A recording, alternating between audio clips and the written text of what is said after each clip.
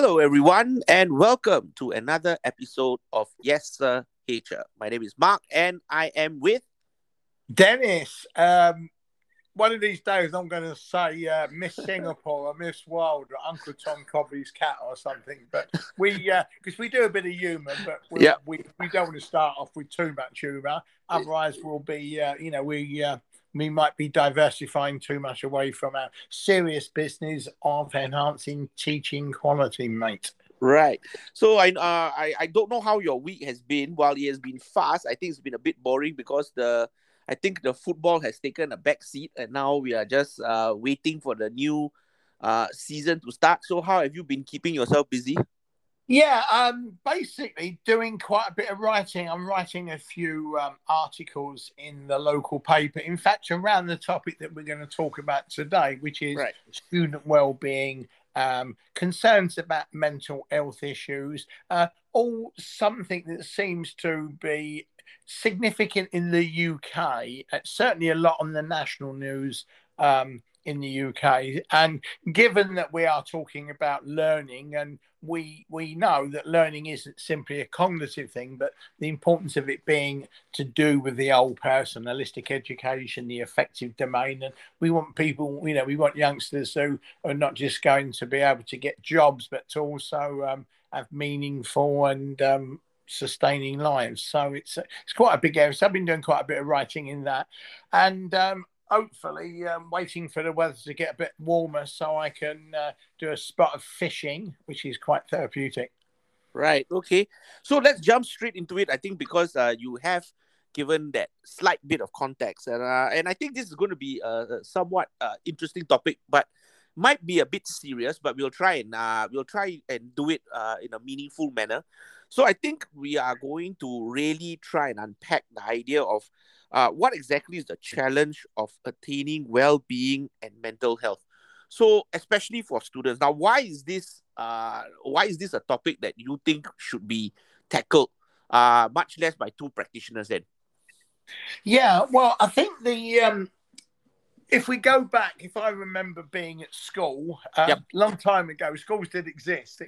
We weren't in an agrarian society quite, but it was never considered to be something that was problematic. That as kids we had to get on with it. For example, I was at school, there were school bullies, and perhaps I was kind of fortunate because I learned how to box, that I wasn't bullied at school, and things, even though it was a rough, tough East London community, and there were challenges.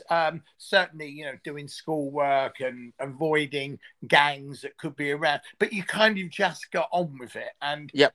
in a sense, you didn't talk to parents about your identity and issues and whether you were intelligent or not intelligent. It didn't seem to matter so much, and I can't remember ever having conversations on to do with mental health. You just kind of got on with it. Like if you got Right. bullied at school, you had to do something about it. If people didn't like you, you confronted them or you avoided them.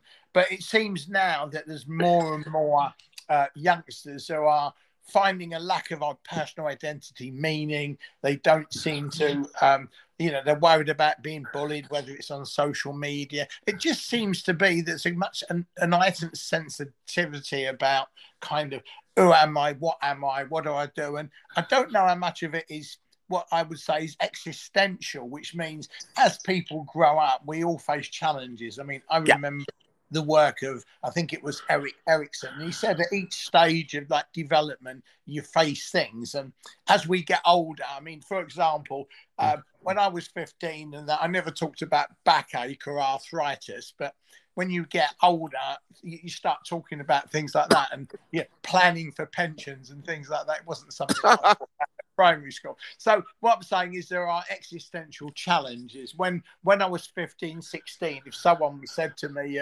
go and talk to that girl, I'd be terrified, even though, I would like to have done. I thought, well, what do I talk to girls about? Football, fishing, conkers, like I'd know, we all sort of went through those identity, dealing with puberty and all these kind of things. We went through those kind of things. that's existential. As you get to middle age, you know, the midlife crisis. I don't know if I ever had that. I never felt middle age when I was in Singapore, so maybe that's why I didn't have a midlife crisis. You mean you don't want to talk about the Ferrari that you bought? Yeah, that's right. Yeah, even though the speed limit was like 30 miles an hour.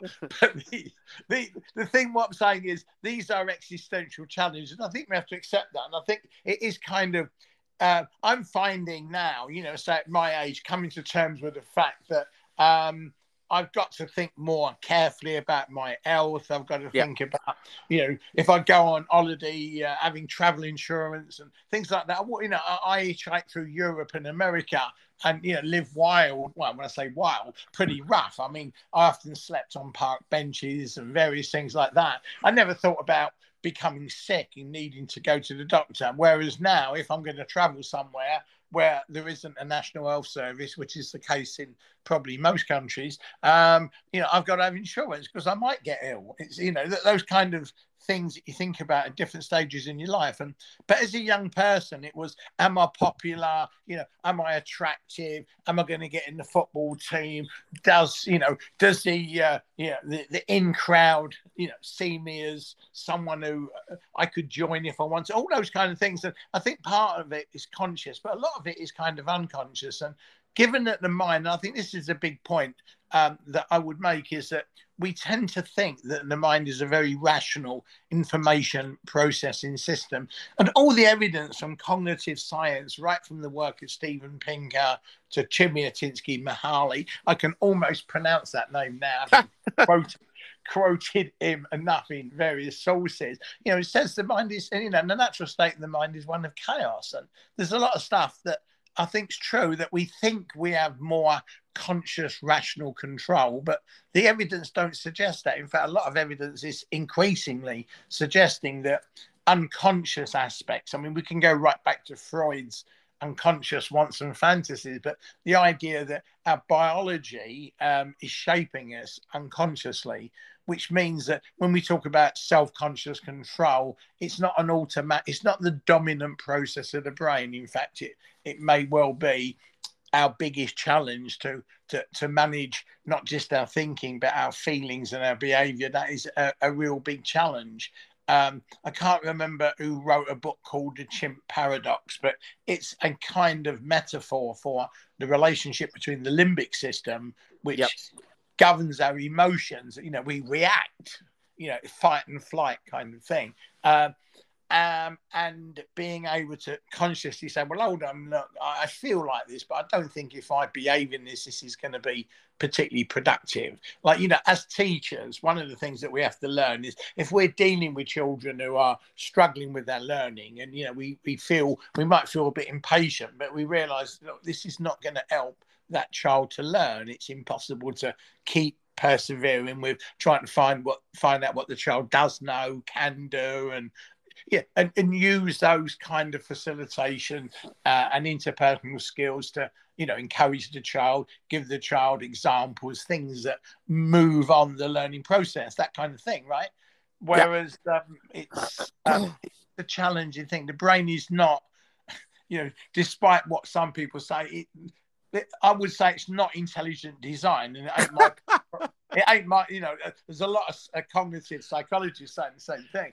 It's complicated design. I mean, if you look at the 86 billion neurons in the brain and all the chemicals flying around in our bodies, it's complex. But when you actually look at human behavior, I would argue that there is a kind of syntax that isn't really that complicated. For example, motivation. To me, you've got Maslow's theories, all these different theories. I don't think any of them really stand up. Peter Drucker once said we write a lot of books about human motivation, but we don't really know anything about it. And my argument would be, we do. We are motivated by pleasure, pain avoidance, and novelty. And whatever gives us pleasure varies. Like, you know, you might get pleasure watching Manchester United. It would be purgatory to me. Yes, you know, some people like going trekking on holiday. To me, I want to lie on a beach and relax. I don't want to have pack on my back and climb up a mountain and perhaps fall down and need to be rescued by somebody in an helicopter. And I don't even like flying in helicopters. So I do think that there is ways in which we can understand human behavior and therefore self-regulate it. So that gives you a big overview of what we're talking about. Okay, so I just want to unpack a few things. So number one, pain avoidance. I always remember Thorndike. I think he did quite a fair bit of work on avoid people wanting to avoid pain. But what I also thought was quite interesting was when you said, when we were growing up, I think it was in a different world. You just got along with bullying, and I was chuckling to myself because I think the bullying, to some extent, maybe didn't even come from school, but really from the family. You said never question intelligence. Well, in the Asian family, when I grew up, I remember my father and my mother always asking, "Why are you so stupid?" Oh, really? Yeah. They actually, I think this is quite common in several Asian families. When you come back with the mathematical scores, mathematics test scores, which are not very good. And I remember my parents just confronting me directly. Not really caring whether or not it would be mentally traumatic for me. It was, why are you so stupid? Why are you not scoring 90? And I think it was quite a decent grade, if I'm not wrong. But they obviously didn't think it was decent. But I turned out all right. But I think it's important not to dismiss the importance of mental health, because I think right now children or teenagers growing up in a whole different world. So I just want to also point out what you just said, like the brain is not intelligently organized. So my question then is, and I think this is something that you wrote or you have written, and I wanted to quote this. And you quoted Apter, a notable psychologist, who said, "Everyday life as it is experienced is a tangled web of changing desires, perception, feelings, okay, and emotions that filter in and out of awareness in a perpetual swirl." And you supplement this by quoting Bandler and Grinder, who said it is important to understand that most people are very chaotically organized on the inside.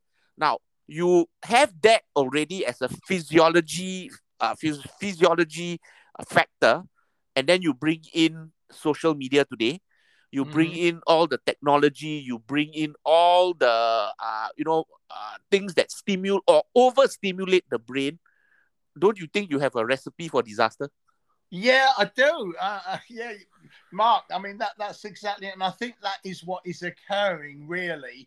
And it's almost like we've got this hypercomplexity that with this kind of brain that was very suited to the Stone Age. Yep. And yet we're living in this constantly changing world that's creating cognitive overload, not just in terms of the amount of information, but also qualitative aspects. I mean, if you think about it, when we grew up, or when in lots of societies, people learned certain core values about their life, their society, whether it was a religious belief or non-religious belief, and there was a sense of stability. It was easy for the mind to process it, and there were very structured pathways to life, and one could say it was a bit rigid and a bit controlling, but there was structure and meaning. I think what we've got now is so much plurality, so much diversity, that that in itself is creating a kind of abyss of,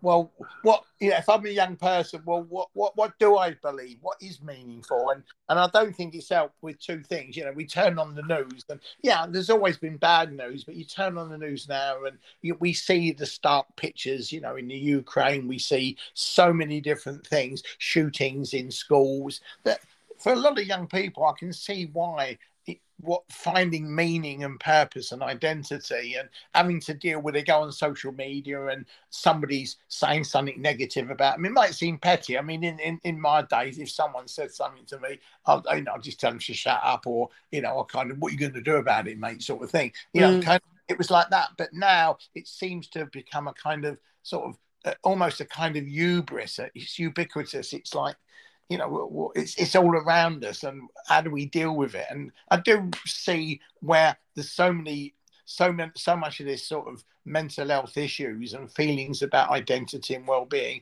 is socially produced. Right. through the confusion of identities and reality. I know that Right. sounds a bit heavy, but yeah, what you said was spot on, I think. Yeah. Okay. So I just want to, and I don't want to overplay this, but I just want to just maybe highlight another point, and maybe you can shed a bit more light on this.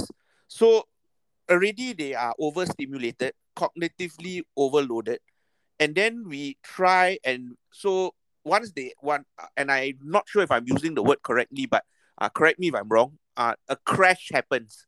They are hyper stimulated, and then suddenly a crash happens, and no amount of reward maybe will then trigger any kind of emotional response anymore. So it's almost like a drug. Is that an accurate description of it? You need to do more and more rewards up to a certain point where they don't matter anymore.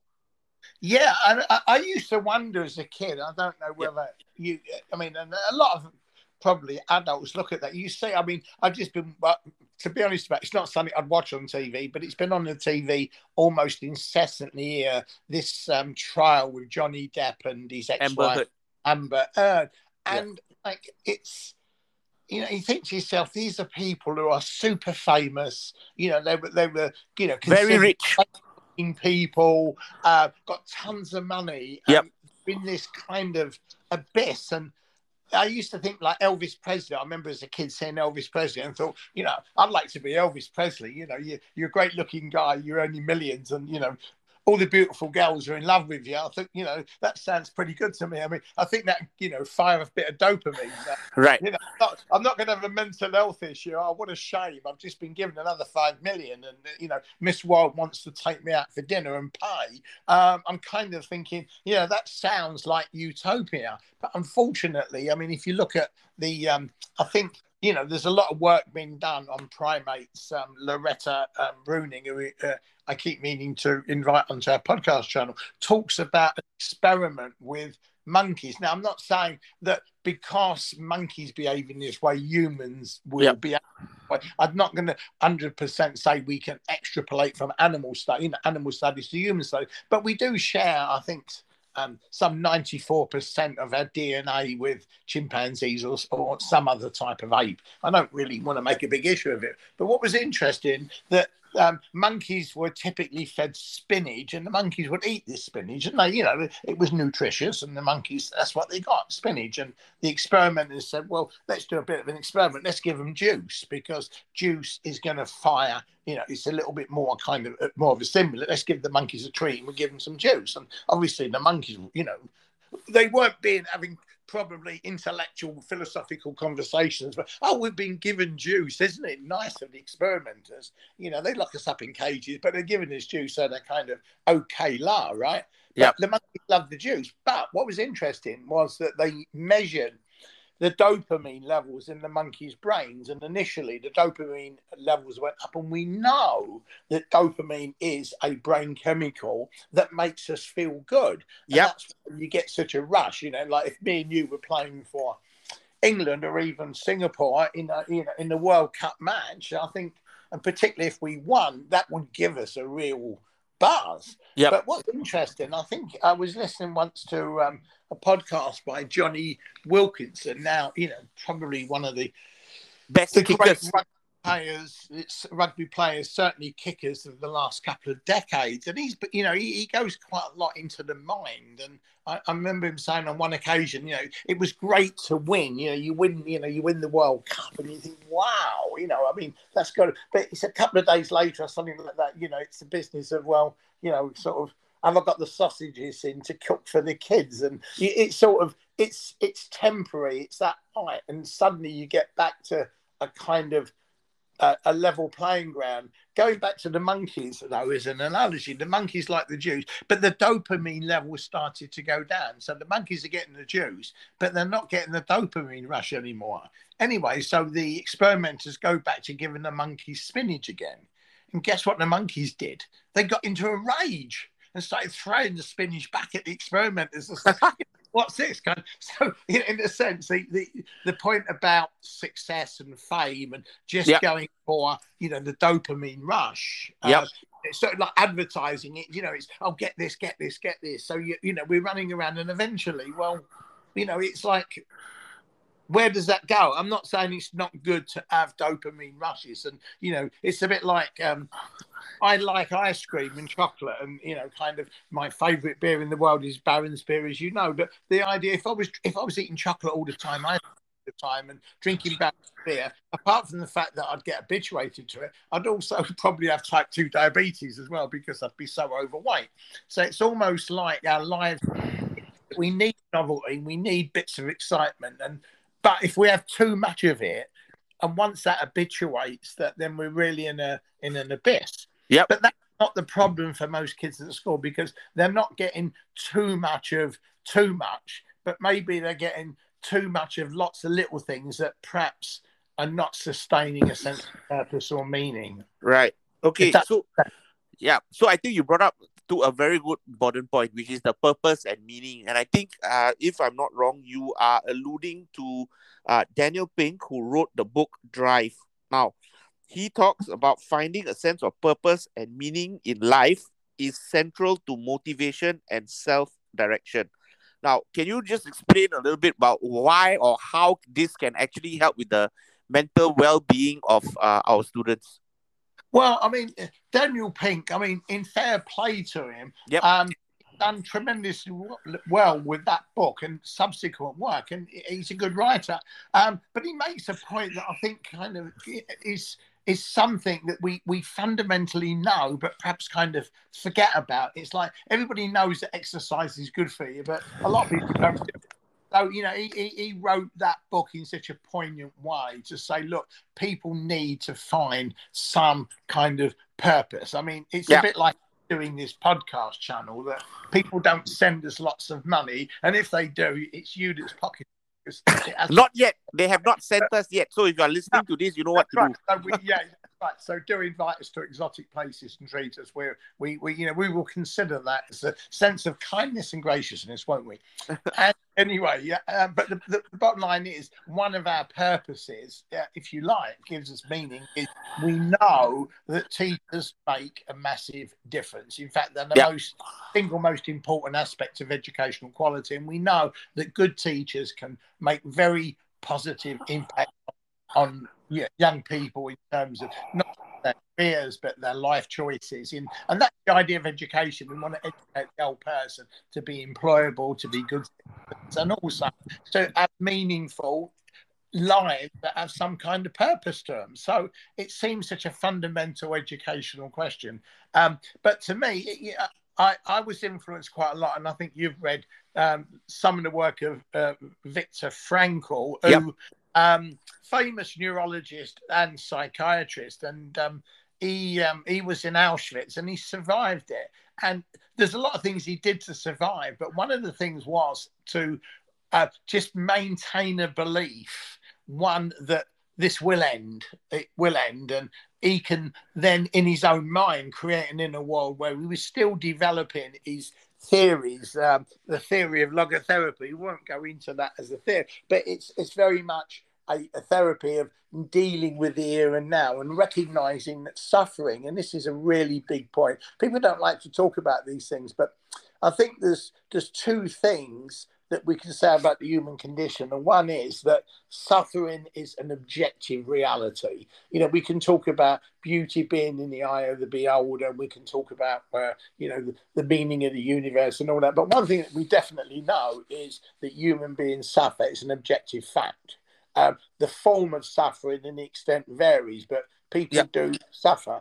And I think the only other thing we can talk about is the very fact that we seem to have the ability for conscious reflection. Like, as I'm talking to you, I'm thinking about what you're saying. I'm thinking about what the listeners say readers, because I write the journal papers as well and articles in newspapers, but thinking about what is useful, for them to listen to or read, that metacognition we have. It's a philosophical point. We have some degree, I believe, of free will. I think we are pushed and pulled by unconscious processes. But because we have this advanced prefrontal cortex, we have the possibility not to be dominated by the limbic system, or that, if we go back to the chimp paradox, the chimp might kick out and want to do this, but we can, you read quite a bit on stoicism, and I've read a fair bit, and I think I'm quite stoic, or I try to be. That means I try not to run away and get too excited about everything. I enjoy the moment, but equally, if things don't go right and the Murphy's Law kicks in, not to get too emotional. Oh, it's the end of the world. Oh my God! And I do see with quite a few people that small things seem to create a lot of stress, whereas to me, it's like it's a tad annoying. Yeah, why is that so? Okay, you're firing cortisol through your body. Then why is that so? Why is it that nowadays every little thing triggers people? Even in Singapore, I don't know whether is it because now social media allows people to capture these behaviors a lot more. But I'm beginning to see, even after when all the restrictions were lifted, every little thing seemed to trigger people with extreme behaviors. Just like somebody bumping into someone and that person getting angry and then hitting that guy, literally pummeling him with his fist. A little fender, a bender, and then violence turns out because another person takes out a baton to start to hammer the supposed perpetrator. Why do you think this happens? Yeah, I do think. I mean, you're saying that happens in Singapore. I mean, when I lived in Singapore for 25 years, I can hardly ever remember a Singaporean being unpleasant to me. I mean, and I do think that's part of the culture of trying to promote kindness and graciousness. But underneath it, they might feel that they want to lash out a little bit. I did notice, I think the worst behavior I think I experienced from Singaporeans, and they kind of admit to this, is that they are aloof. I think the word is kiasu when they're driving cars. So Singaporeans were generally kind, gracious, and whatever, but on the road, they could be quite unforgiving in the way they drove. I did actually find a technique. This is kind of interesting because I thought to myself, given that Singaporeans are generally, whether it's a deeply ingrained cultural habit, and I think that's a good thing. And maybe we do have to think about the socialization process. What I noticed that when I drove a car, if I wound the window down and if I wanted to kind of change lanes or do something or get someone to give way, if I kind of looked out the window, obviously I still had to keep focused on the road, and saw the person, made a bit of eye contact, and I'd just point to where I wanted to go, they would almost 100% let me do that. Yeah. So kind of interesting that kind of thing. So I do think that kind of with human beings, we have the capability to be, and I think it's inherent to be naturally quite selfish, and that can be developed through letting people get away with being selfish or creating so many kind of new stimuluses that they're constantly looking for immediate gratification, which is selfishness. Or we can try to develop as well the kind of metacognitive capability of saying, well, hold on a minute, if we're all kind of kind and we try to be gracious and we try to be cooperative, that human beings have that kind of paradox that they can be very selfish.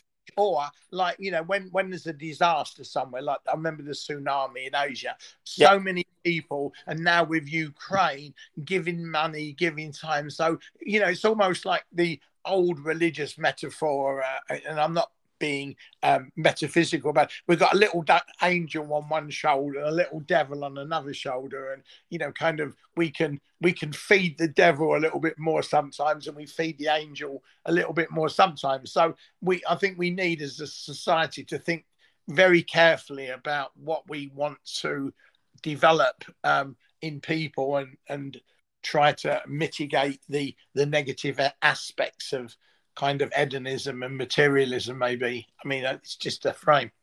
Right. Okay. So, quick sum up of the first part that we talked about, to start to begin to handle a little bit more of our own mental well-being, look at finding purpose and meaning. The other thing that I think you have talked about quite a fair bit is it can be summed up in three areas. The importance of to meet these psychological needs of competence, relatedness, and autonomy. Let's unpack each one of them. What do we mean by a psychological need to feel competence? What does that mean? Yeah. Okay. I mean, that those three universal psychological needs comes from the work of Ryan and Ryan. Yeah. Self-determination theory. And I read all of their work, and the more I read of it, at first I'm kind of thinking to myself, a little bit simplistic. But then again, if you look at the human condition, Mark, the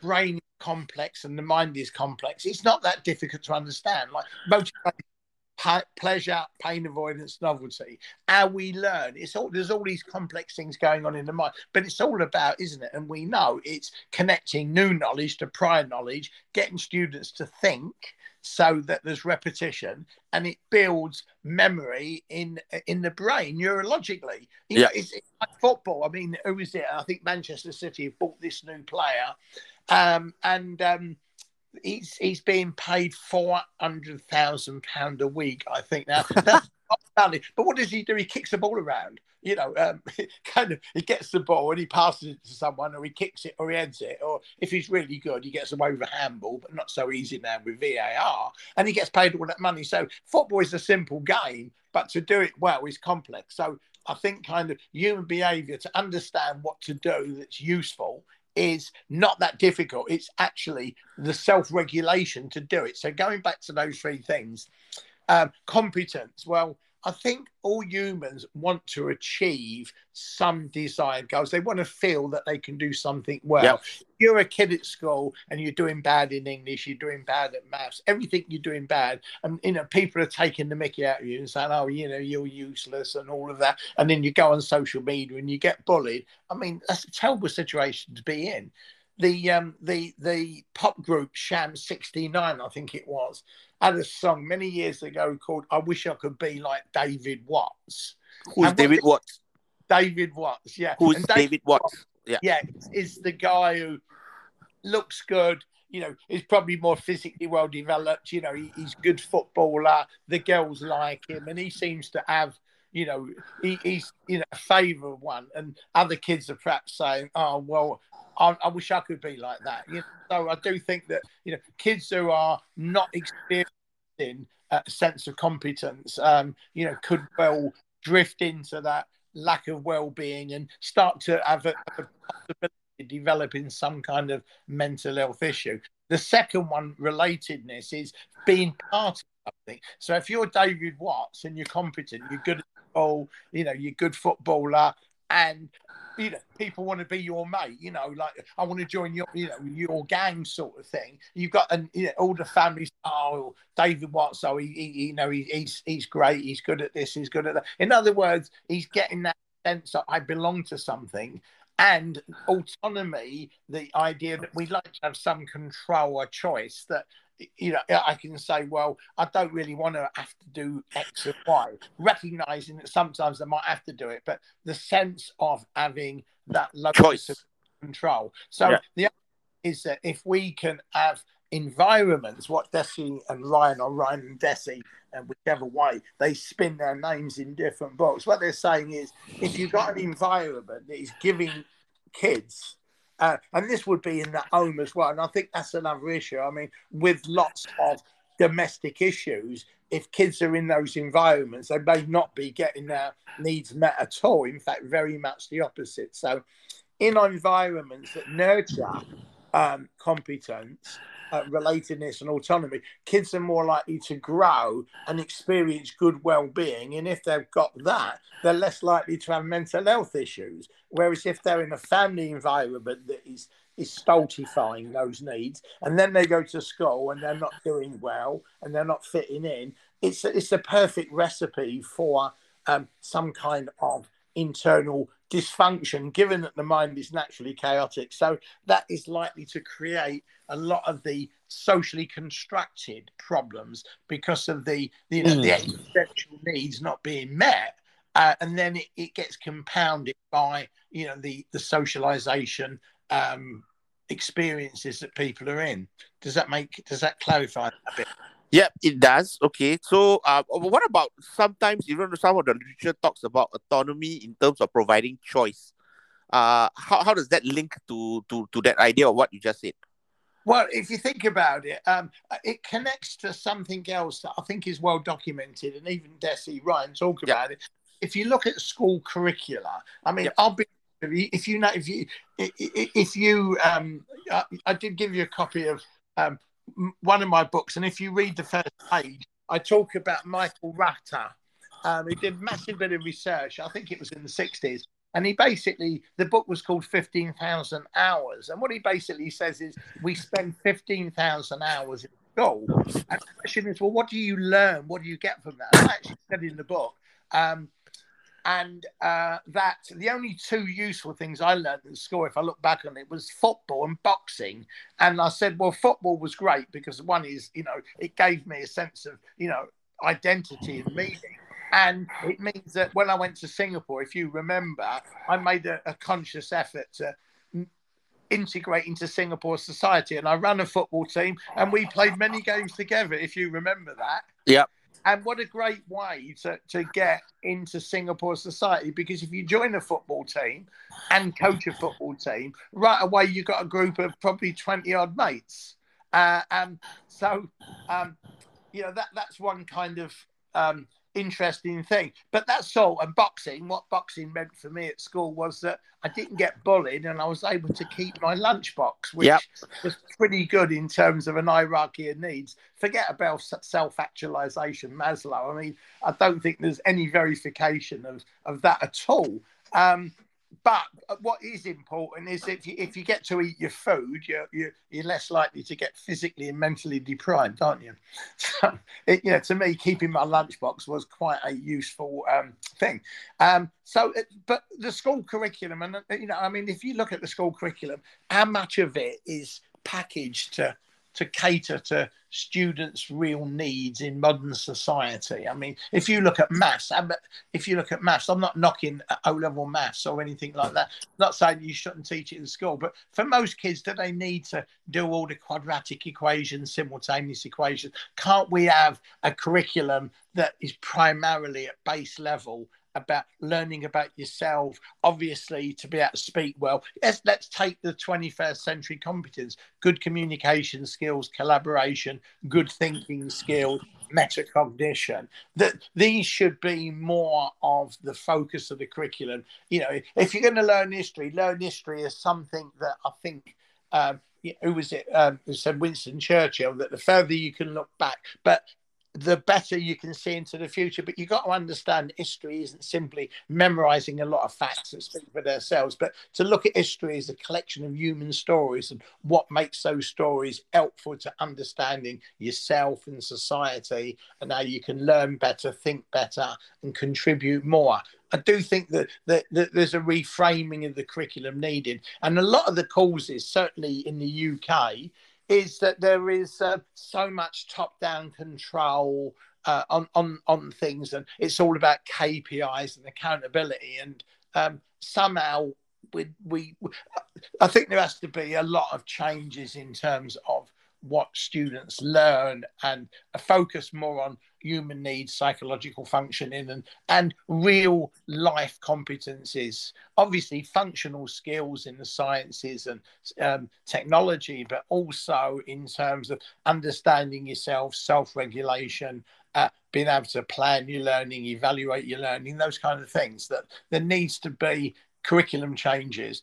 We are now getting students in school to look at things like growth mindset, which I think is a good thing. That if students believe that with good teaching, and we want to, we're all here to promote good teaching. If you've got good teaching, you've got curriculum that is more intrinsically motivating, more relevant. Students can understand themselves better, understand the world better, learn key concepts across subjects. That we are building a better educational base. Now, at the end of the day, what goes on in people's families, and when kids go on social media, we haven't got control over that. But if we can help students to self-regulate better, to think better, they might be able to deal with those other existential challenges within families and dealing with bullying on social media. Nobody bullies me on social media, and if they did, I'd just shut them down. I ain't going to lose any sleep over it, but I can do that. A 15-year-old kid, thinking about themselves and friends, with the issues that they face as 15-year-olds, are not able to do that. Just like now, I can travel the world and talk to anybody with confidence. I couldn't do that when I was 15. Are you still there?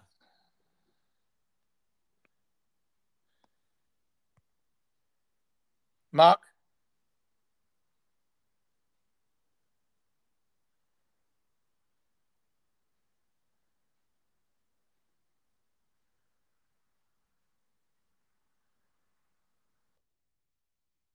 If you can just continue where you left off, I'll Yeah, somehow try yeah. and put it back together. Yeah, you're not putting in some advert for your company. You're just cutting me out. Right? No. We do quite well. I mean, given that we are 8,500 miles away, something like that, and we don't get too many technical problems. Yeah, the last summary of the last area is that we've got to focus, I think, in schools, in the curricula, on getting students to become, I think the term we've used before, more agentic, able to understand themselves better, have the confidence to manage themselves better and to learn better, so that they've got some kind of resources to deal with both the existential aspects of growing up as well as all the stuff that's flying around on social media and society. So all we can do is try to build their capability. At the end of the day, there's always going to be issues to do with well-being and mental health, but what we're trying to do is to mitigate those systemically as much as we can and give people better opportunities to self-regulate and deal with these challenges. Right. Okay. So let's end off this part. And I think there's one more concept, which is the idea of relatedness as a psychological need. Is that to do with the need for humans to be social? Is that what relatedness means?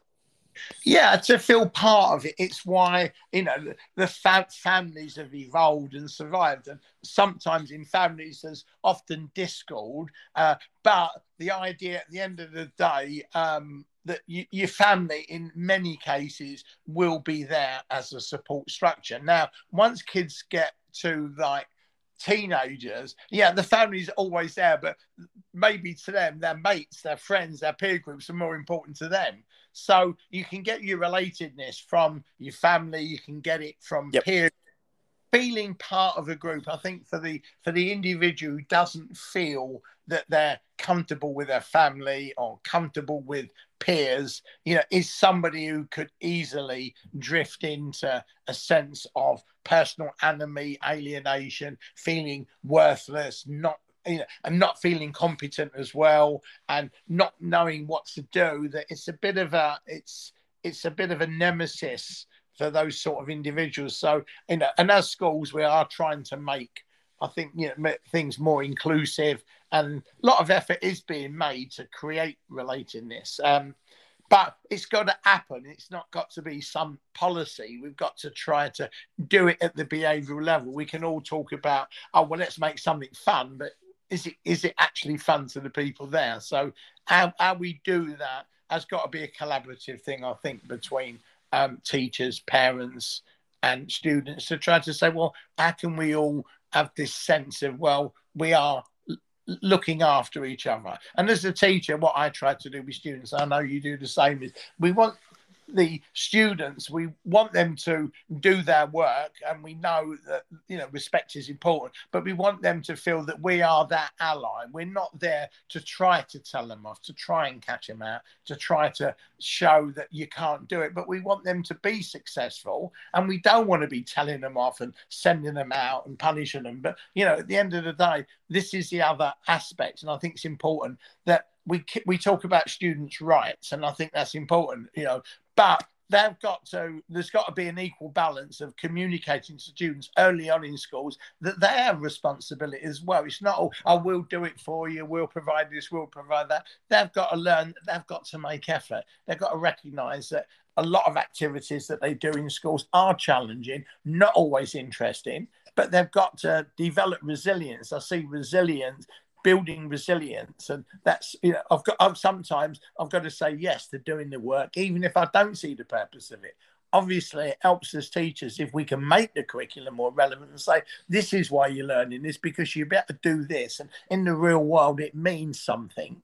If we've got a curriculum that we can't justify as being useful, it's going to be hard to make them constantly do that. But it's a bit like, look, when we train at football, we might not like a lot of the training, but we want to play football. If we were just training all the time, we never played football, we'd probably stop doing the training. So I think that's the big point, is we've got to make school more meaningful and more related, and hopefully give students some choice in what they learn and how they learn. That's not a learning styles issue, but making them constantly learn stuff that they don't see any purpose or meaning in is always going to be a bit of a recipe for classroom management to some extent. Okay. So maybe to wrap up this segment, the first part, one tip for our listeners who are teachers, what is it that they can do to help with purpose and meaning? What they can do to help kids find mental health balance with competence, autonomy, and relatedness? Just one.